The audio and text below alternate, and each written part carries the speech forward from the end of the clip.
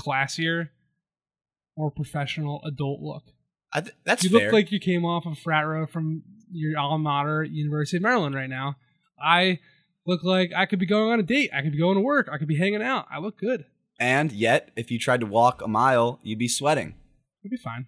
I've grown accustomed to it at this point. All right. So now you've been on the podcast twice in the last couple months, and you've had 2 just horrific takes about just. Those are your opinions of my takes. Doesn't mean they're objectively bad.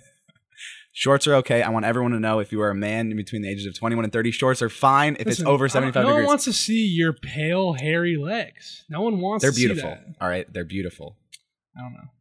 All right. Let's talk some basketball. Enough about professional shorts. Golfers don't wear shorts. They look nice. They do look nice. All right. You know see what? A professional golf. If you see an amateur golf tournament on TV versus a professional golf tournament, it is jarring to see the pants. It's true. That's all the argument I need right there. Wow. That's the anecdotal evidence. I just hate sweating when I walk around, and like I had pants on earlier.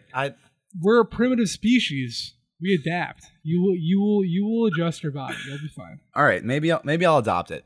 But if it's I'm telling you right now, if it's like over 80 degrees, I'm wearing shorts, and I don't care if people like you are out there judging me, being like, "Oh, you just walked off." I'm not going to judge you. I am comfortable. I don't judge anybody. I just I'm of my own opinion. You don't judge anyone, but the first thing you said when I walked out, "Oh wow, you're wearing shorts." that is judging, my friend.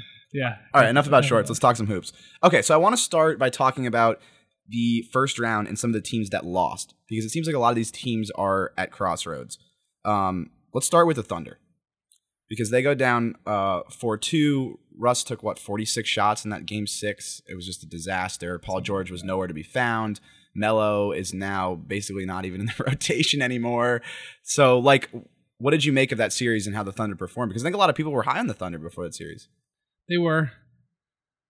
A lot of the reasoning for being behind the Thunder was because of how they performed in select games, right? So they had I don't know the numbers off the top of my head, but they had a sterling record against the Warriors and the Rockets and the Spurs, I believe, were the big 3 teams that they mentioned in the regular season. And that was, the evidence that suggested, well, the Thunder are built for the postseason. Right.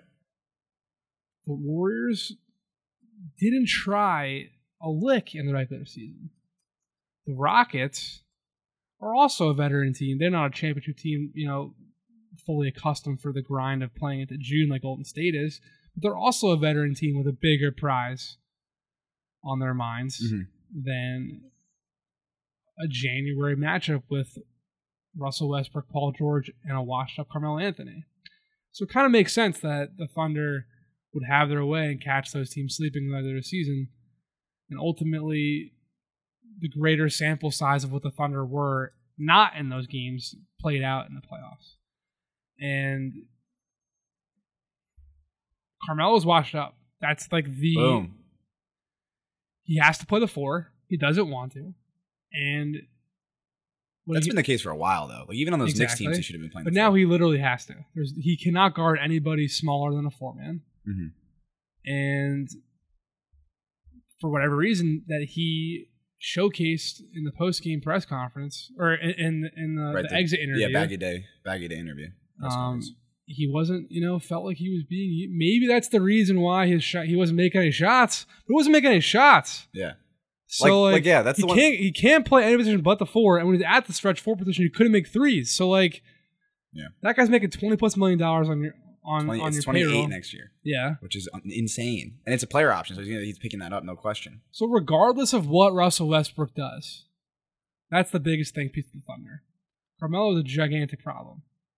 Just flat out it. He's not guarding anybody on one end, and he's not making shots on the other. So you're already down 4. You're already down a player in a playoff series. Then, you have Steven Adams and Paul George and Russell Westbrook are the Oklahoma City's real big 3. They're fine. Mm-hmm. They're obviously solid on both ends of the floor. Westbrook's efficiency is not solid, but in terms of their overall production, solid. Then they shuffled in that 5th player all throughout the rest of the season after Robertson got hurt. Mm-hmm. Alex Abrinas, Corey Brewer. Mm-hmm. They bring in Terrence Ferguson and Jeremy Grant. They're usually playing 3-on-5. Mm-hmm. It's hard to win a series like that. Yeah. So the greater theological thought process of what's wrong with the Cam